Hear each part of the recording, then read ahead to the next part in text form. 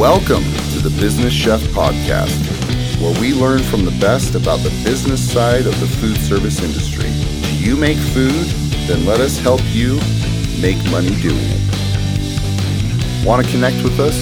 Check us out at Make Food Make Money on Instagram or Facebook, or email us info@businesschef.org. Welcome back, everybody, to the Business Chef Podcast. I, of course, am Chef Sean Boucher, and I'm excited to talk to you today. Excited to share with you some of the human experience. And my good man, Mr. Carl Socchia is here with us. Carl and I have known each other for a long time. I've got a lot of respect for him. He has stepped out on his own with 6 kids and no idea on how exactly it's going to happen. And that's pretty amazing. I mean, that takes a lot of faith, a lot of fortitude, and a little bit of crazy. So I think you'll find, though, when in talking to Carl, that he's got a vision, he's got a purpose, he's got a lot of things going for him that maybe a lot of people who step on their own don't. But he does, for sure, and he's about as authentic as they come. So without further ado, let's learn a little bit about Carl Socchia and his journey into hospitality. I found out that I was really good at hospitality. It came very natural to me. I was very, I had a pretty engaging personality. I was very friendly. I was helpful, and I had an attitude of servitude. I didn't mind serving anybody. I'd scrub your toilets, I'd carry your bags, I'd laugh with you, and I found hospitality was a good kind of niche for me. And it just, the more I really worked at it, the more they kept promoting me and giving me opportunities. And that dovetailed into a career in HR. Another gentleman came and said, I want to give you a job in HR. And I said, what's HR? And the rest is history. He gave me a job in HR, and it just kind of went HR opportunity to HR opportunity. I worked for Starwood Hotels and Resorts, and worked out in Colorado, out in Kauai, Hawaii. Got some union experience out in Kauai, and then also worked in Maui for Hilton for a year, and then circled back again to Utah. Had the opportunity to run HR for a company called Grand America Hotels and Resorts that you and I both worked for at different periods in our careers, and that was it. I did that, and then this last April, I decided to go on my own, independent, because I'm a true believer in what I call the human experience, and it's really, you look at the future of work and the future of our communities. There's a lot of challenge going on. You read Twitter, you read Facebook, there's people fighting with one another. There's a lot of negativity. People are lost. They don't know who they are. Businesses aren't always making the right choices when it comes to their people. People are having their own mental problems and mental health issues and challenges in their families and communities at home. And I woke up one day last October and just said, I want to help people with that. I want to help them in the workplace, but I want that to translate out of the workplace in their homes. How can I find a job where I impact people at work, in their communities, in their homes with their families? And I didn't know of any jobs that did that. And so I said, well, I better start my own company. So I did. April broke off and created a company called Experience Management Solutions. And I've been doing that since April 2019 and having a blast, just out speaking about being your best self, having a positive life and surrounding yourself with great people, understanding your own intrinsic human value, and just being a good human being. And that's what brought us here today, brother. That's kind of my going through the hustle. It was tough, getting to that place. And it's funny because you start at the bottom and then you get to the top and you're there. And then you're in this big cush office making a ton of money. And I've got 6 kids, 6 daughters, my beautiful wife, married for 13 years, and our 6 girls. And you think, wow, I've made it. I've got this big cushy office, great job, great team, beautiful house. I've got the white picket fence, the 2 dogs, beautiful girls, and something was still missing. And this is what was missing. And so I said, time to start back at the bottom, and just create this all from nothing. So you go from making 6 figures to like no figures in no time. So that's kind of, I guess, the summary of my grind and where I've come from. But I'm a big believer in what I'm doing and this thing we call human experience. And so we're just going to, kind of live this thing out and see where it takes us. And that's, I think, a big part of what we talk about on the show a lot is that you just don't always know the next step, but it's kind of taking that step where you really kind of jump off the cliff and either fly or fall. Absolutely. And that's kind of where you're at now. But one of the things I want to talk about, because I think this really affects especially those in more of the big bureaucratic organizations, is in food service particularly, and I say we because I've got experience in those as well. One of the things that drives me nuts is that, especially if I'm in like a hospital setting or I'm in one of these bureaucratic kind of, everything is a ton of paperwork and everything Right. is way longer than it needs to be. I can speak to a couple of scenarios where we have been in dire need of people to come work in the hospitality portion of Absolutely. it, whether that's in the kitchen or whether that's cleaning rooms or whatever it might be. Right. And you just can't get people. And part of it is you find these people, you interview them, they're great candidates, and then for some reason it takes 4 to 6 weeks to get them through the door. Right. Tell me about your feelings on that. Why is it that way? What is it that we can do differently to maybe not have some of those struggles? I think there's a couple of challenges. I think it's multidimensional. I don't know if there's one solution toward that when it comes to people, because I think there's a generational change. I think there's a culture change that's going on.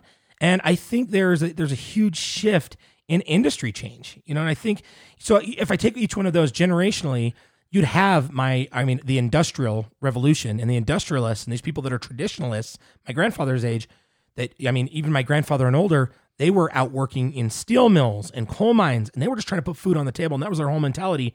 It was, I'm lucky I have a job and I can put bacon on the table. So that was their whole mindset. It's not, let's mess around and choose jobs. It's, hey, I'm lucky to have something. I'm just going to go grind. People didn't like making steel. They didn't like going to coal mines and getting the black lung, right? They didn't like these things, but they had to do it for their family to survive. Then the next generation that came along was really your baby boomers. And that was our parents who, my mom and dad would both work, and they would their goal was to maybe learn from what their parents weren't able to do, maybe with savings and some of those other things that they were just making money, and then it came time to retire and they didn't have anything and they didn't get these experiences. They were kind of bound to their home. Some of them lost their homes. So they said, we're going to go out and be a dual income in our home, make this money, pay down our mortgage, save some money, pay for our kids' college and do that kind of, but still put food on the table and do the things we need to do, try and give our kids the things we can. But we missed our parents. We didn't see them all the time. So then you have our generation, really Gen X / millennials. We were the MTV generation. We loved entertainment. We were raised by entertainment. Our parents were working. We're raised by Nirvana. We're raised by MTV. You know what I mean? We're raised by television shows. That was it. And technology started to get introduced. Pagers and 911 Me and so on. That was kind of our introduction into that world. Well, we didn't have parents in the home as much because they were out working and grinding. But I think it was a safer area at the time. So we were out. You could, ride off and be gone at 8 a.m. and not see your parents till 10 o'clock at night. And everything was fine. And that was kind of the nature of the, generation we were in. Well, now you've got millennials now that are going to take over 50 to 60% of the workforce here in this next 2 years. That's a totally different ballgame. They're all about technology and they're not about social interaction. And so a lot of that mentality is, hey, either you treat me well or I'm out the door. I'm going to go find somewhere else to go. And the Gen X and the baby boomers aren't used to that. Baby boomers especially, they're going, hey, I was treated poorly, but you just kind of do the job. Maybe I transitioned a couple times. Grandpa's like, I worked 55 years for the same company. I ain't going nowhere. These guys are like, hey, I'll give you 3 months and you prove yourself or I'm out. But then you've got the centennials. They're just the ones that have graduated in this last 2 years. They're a wild card. Like, they don't even know if they want to work. Why don't I want to work? I'm like, how can I just figure out how to travel and take pictures of myself, put them on the internet and monetize my life that way? That's a totally different ballgame. So when you look at that generational piece, it's changed the way that we have to look at people. But yet, if you ever watch the movie Moneyball, this is something I just watched over the weekend. There's this scene in Moneyball where first Billy Bean's character, Brad Pitt, walks in and they just lost some of their biggest players for the Oakland A's go to the Boston Red Sox and so on, they're gone. And they're all sitting around the table trying to strategize about what they do next. They've got a $30-something million budget compared to like the Yankees' $180 million budget. So they're trying to really, they're trying to get wine on a beer budget per se. And they're all trying to sit around and figure it out. And Billy Bean has this really pivotal moment where he says, you guys are asking the wrong questions.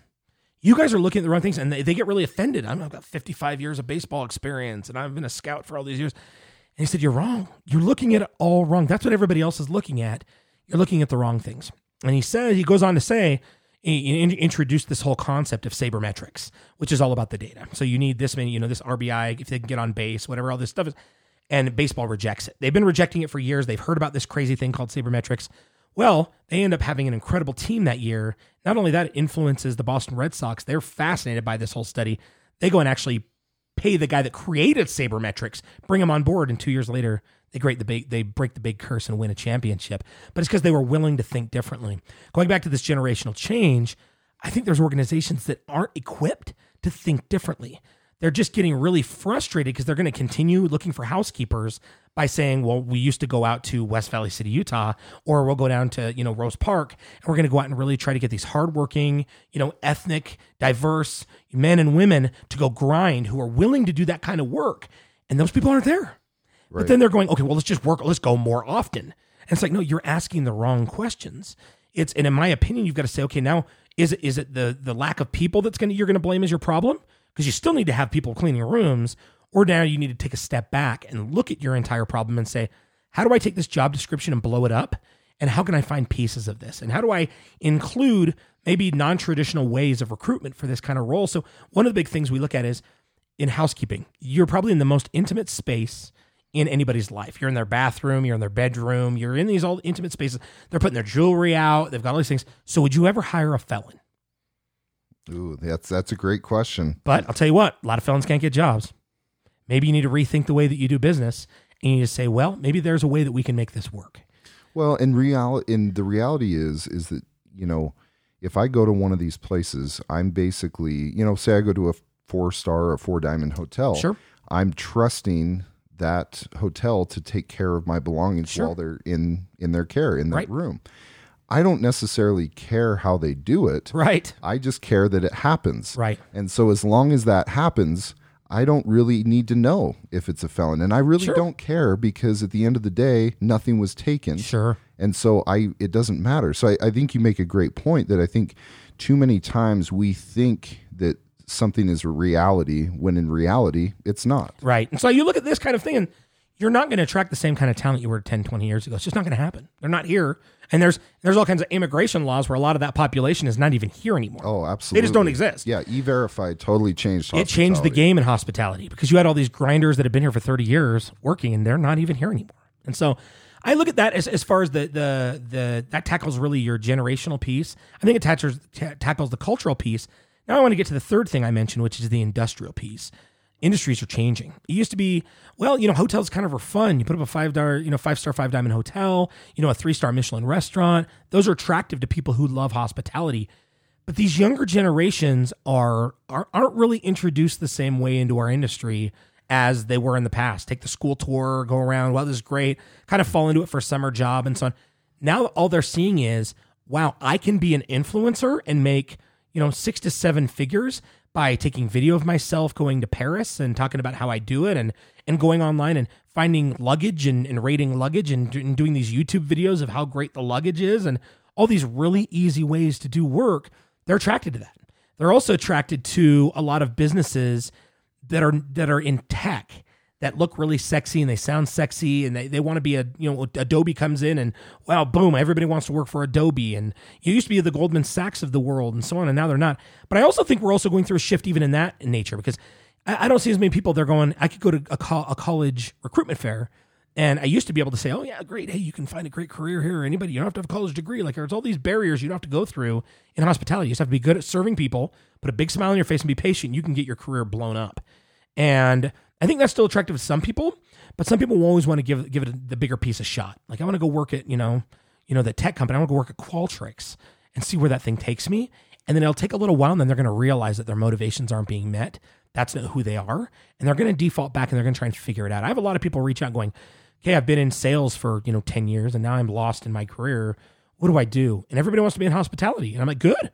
You can make a kill. I got kicked out of 2 high schools. So I have a college degree, and I made a killing in hospitality in different states. But it wasn't. I always tell people, you want to know people. You know what the secret is? Be nice, be kind to people, love them, be willing to serve them. Try to find ways, be creative, be an FIO, and figure things out. You can go anywhere in the world. That's the beauty of it, is the jobs are plentiful when it comes to hospitality, and you can grow your career so fast. And tech does it too, where they bounce around and kind of go back and forth.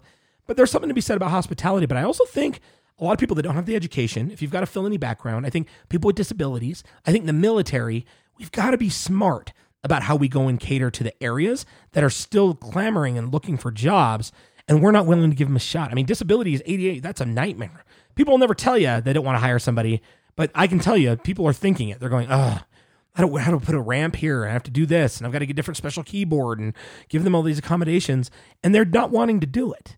Well, guess what? you might want to do it. You might want to break things up and say, well, maybe they can't do all of the jobs of a housekeeper, but is there 4 things that they can do? And can they do that for 500 rooms? So then I hire 2 people that are doing 2 skills, but it takes them a full day. And they're reimagining their jobs. And then guess what? You've knocked those 2 things out, but you've got people, right? Yeah. And then you take 2 more things and give them to 2 other people. And then you blow it up and recreate it. And don't look at the way you've been doing it, because what got you here is not going to get you there. And that's why we've got to think about a lot of these things in the job market, especially hospitality, food and beverage. These areas, people were going gung-ho crazy when Hell's Kitchen came out. I want to work in a kitchen. Oh, I want to be a... And then they worked on a line, and they're like, this sucks, right? I mean, this is not nearly as glamorous as it was. Because they saw the glamour, like, wow, you're going to be really creative, and you do this, and you're watching, I mean, what's the name of the show that they've got on Netflix where it's like, hated it or hit it or miss it or whatever, and it's just, they're making these cakes, and it's like, that's really cool. My kid's like, I want to be a chef, and I'm like, no, you don't. You think you're waking up at 3:00 every morning. It's a thankless job. You're grinding, you're hustling, it's just wacky. The whole thing is hard. Doesn't mean it's not a great job. It's just not what you probably think it is. Well, you've got to be passionate about it. And yes. I think that's what a lot of times is, that people think they're passionate about it because they see the upsides, but they have never experienced the downsides. They've never had to work every night, weekend, holiday. Yeah. They've never had to be away from their family for extended periods of times where you're going to work before the kids get up, and you're also coming home after they go down. That's right. And you're just not seeing them. And so I think, to your point about thinking about things differently, we as an industry also have to think differently about how we treat employees. Totally. And how we recruit and how we do these things, because yes, we're in need of people. And yes, there's a shortage of talent out there. There's a war on talent. There's a challenge that is not easily met, but we're not going to meet it by just saying, well, this is what we've done in the past. We've got to do things differently. So talk a little bit about what it is that you do in your niche. What is the human experience, and what do you do for people? I love that segue. Thank you for this opportunity, because this is something I'm very passionate. I mean, I left a big 6-figure, glamorous, cushy job to preach this message. So thanks for sharing this, because what it is that I talk about is what I call the experience ecosystem. It's something I've built, modeled on an old 1994 kind of way of doing business. And so in 1994, there was this concept that was introduced on Harvard Business Review called the service profit chain. And what it essentially said is, if you give your teams the right components, you give them the right budgets and the right tools and everything they need, get the right leaders, that's going to drive your customer satisfaction. Your employee satisfaction. If your employee engagement scores are good and they feel engaged, that's going to drive your customer satisfaction. Then if your customer satisfaction is good, that's going to, create revenues, and then you just do this whole cycle over and over again. And it's kind of based, and that concept went wild. Companies started using it, manufacturing started using it, and they found a lot of success. What's happened, I think, over the last 20, 30 years is people have been so dialed in on revenues and productivity measures and drivers and, profitability and the stock market and all these different, people that are all stakeholders in your business. You forget about the people, right? Which is what you're alluding to. Absolutely. And I think that's where I said, we need to remember the people, and we need to work on the people. And it was really funny. I just saw in Silicon Valley, all these big CEOs just signed this big agreement saying the future of their business, what they were going to do is they're going to focus on the people. It's not the stakeholders, not all these people. It's going to be about their people. Stakeholders too, but their people are going to come first. And they all signed this. And it was like Apple and all these huge corporations. And I was thinking, my first thought, my dad sends me this article and says, hey, look, there's 100 CEOs that have all signed this agreement. And I said, so they weren't doing that before? That's a pretty big indictment on yourself. Like, right. Hey, now what we're going to do is we're all going to come together and we're going to care about our people. And I'm thinking, oh, so you're admitting that you weren't caring about them before. Right. So now that we have to, now that we've been forced to. Yeah, let me do this. And then I said that to my dad at first, and I said, the second part is, this is great for marketing. I want to see it happen. It's just like when companies go out and they put the rainbow, the gay pride, flag on their logo, and that's great. I'm glad Nike came out with a shoe that has all these rainbows for the gay community. What are you doing behind the doors? What are you doing with the people that are having the challenge? That's where that's where, rubber hits the road. And that's what I want to see. That's great that they do these things for awareness and Black History Month. And I appreciate all of that, but don't let it just be a soundbite. I want to make sure that you're doing this when nobody's watching, in the hallways of your organization, with your food and beverage. If you really care about people's ethnic backgrounds, are you having some of them cook your employee meals and talk about where their food comes from and take pride in that kind of stuff? Do you do that, or do you say, no, we're going to keep ordering the same food and do the same thing, or we don't even offer food to our people? Whatever it is, your people create your culture. And that's where I think people get so lost is they say, we need to create the culture. We're going to put in massage chairs and we're going to do neon lights and we're going to have, Funky Friday and everybody can wear cool hats. And they think they mistake that for culture.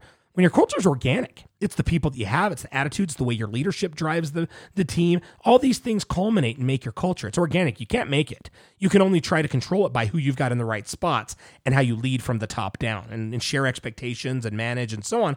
So when you look at those components, I've created this experience ecosystem. So this is what I believe kind of based on that principle. The most important thing within an organization and a business is the leader you hire. So Gallup just came out with a book called It's the Manager, right? So this book is 700 pages long. It's got Gallup research for 10, 12 years.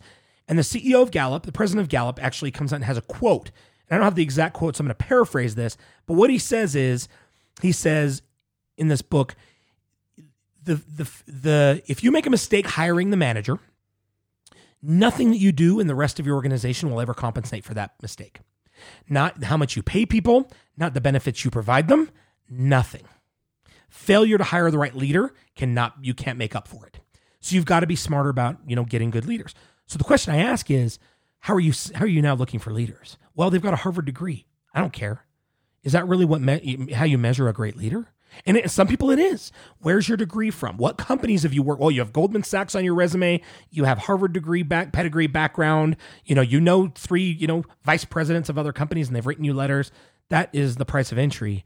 But I'll tell you what, I've seen, and I happen to know in my circle of influence and love and friends, I was raised in an area where I was surrounded by young people that were selling drugs, that were gang members. And I'll tell you what, some of the skills that they have as gang members and drug dealers, I would rival some managers I've met and business owners that I've met. I'll tell you, when you're an actual drug dealer, you have to have your own corner. You've got your own product. You've got your own employees. You've got your own competitors. And you have somebody, a stakeholder that's telling you, stakeholders are a lot tougher there than they are on Wall Street. And I'll tell you what, you don't get your product moved, you're going to get killed. Yeah. If somebody comes on your court, it's very extreme. And you're having to go recruit and you're having to do it all under the radar. That's pretty phenomenal if you really look at it. Their savvy in business is quite the skill. Now, I'm not going out and condoning that that's the way, we still become leaders, but does anybody take that human experience into account? I mean, it's great. You get schooling. I get schooling. And schooling, I never put school down because I don't have a college education. I think school is great for some people. For me, I don't think it's really the way because I don't really retain a ton of information. I'll tell you, I take science class. I didn't care. I just go get an A on the test and then I dump all the data. I took a history class in like a week online. And I did the entire course in a week. And I thought, they got my money and I got the credit, but what did I really grow from that? Right. So, what did I get out of it? That's where we place value. So I think really reassessing the way we choose leaders is going to be huge because they say that the leader, most important decision you're going to make is the people you got in leadership positions. So then the second thing on that, so leadership experience is something I focus on. And I try to work with organizations on who are you in your leadership positions? Maybe it's not great to have that tenure of 30 or 40 years as a leader. And I say that for myself. I stepped down from my position, right? In a company where executives work for that company, 10, 20, 30, 40, 50 years, you work for this organization, you know who they are. Oh, and it's not that that's a bad thing. That's not my opinion on how people should go. I think you get in, you do your 4, 5, 6, 7 years at the most and get out. Get out, find another role with another company or even in the same company, a different position, and get somebody else with a fresh set of eyes, fresh set of ideas, get them in there. Because, I mean, it's just like everything else. Did you drive your car 1,000,000 miles on one thing of oil? No, because you got to change it out. You got to get fresh looks. You got to get clean, clean stuff running through the veins. It's the way we are. And I think that's how we got to be as a business. You got to transition some people out to get a fresh perspective, especially if it's not working. So in that space, I look at the leadership. Then the second thing I focus on is your employee experience. Okay. So what a lot of people know, so as leadership it drives your employee experience. Your employee experience is a very interesting one because I think this actually has a lot to do with where we are today as far as a lot of those things we just spoke about with generational changes and ethnic changes and so on with diversity and so on. Diversity and inclusion, huge topic. But employee engagement, what happens is in the past, we've always had this leadership ideology where it's a blanket concept.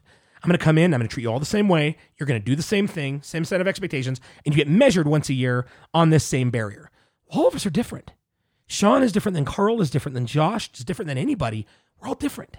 And so you've got to be able to be flexible and agile in managing each person individually.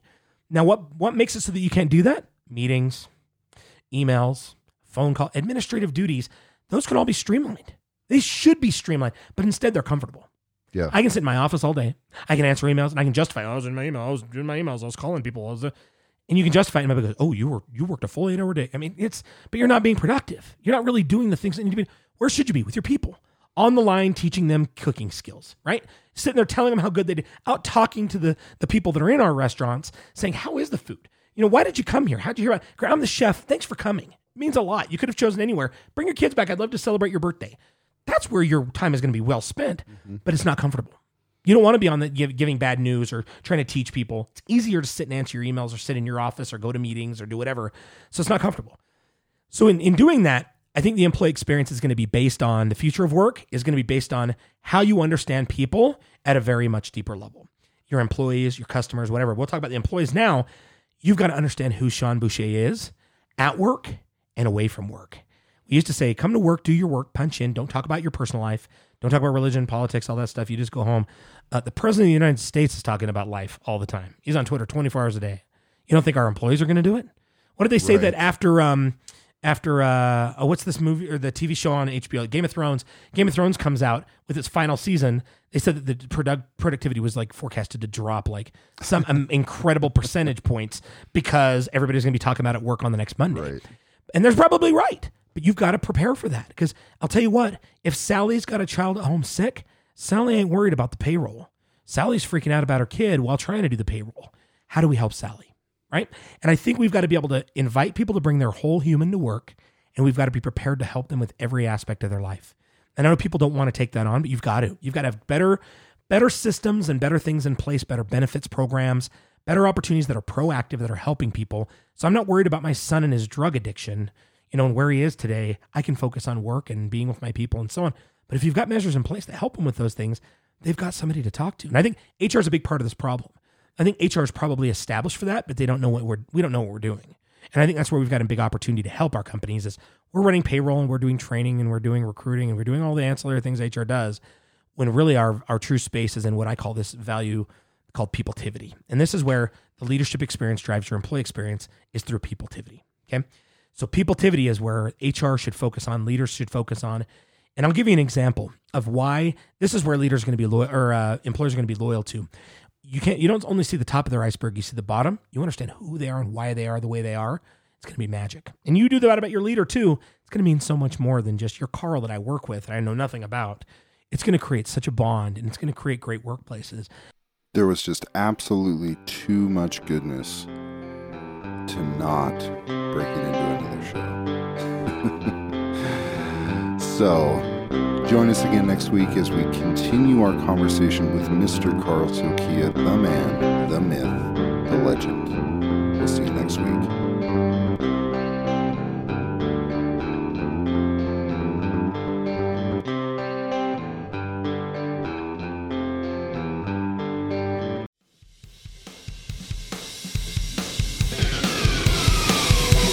Hey, thanks for sticking around. Be sure to share this podcast with your friends, family, co-workers, or anyone who's interested in making food and money. And when you get a second, give us a review. It really helps us get the word out as well as letting us know how we're doing. Want to connect with us? Check us out at Make Food, Make Money on Instagram or Facebook. Or email us, info@businesschef.org.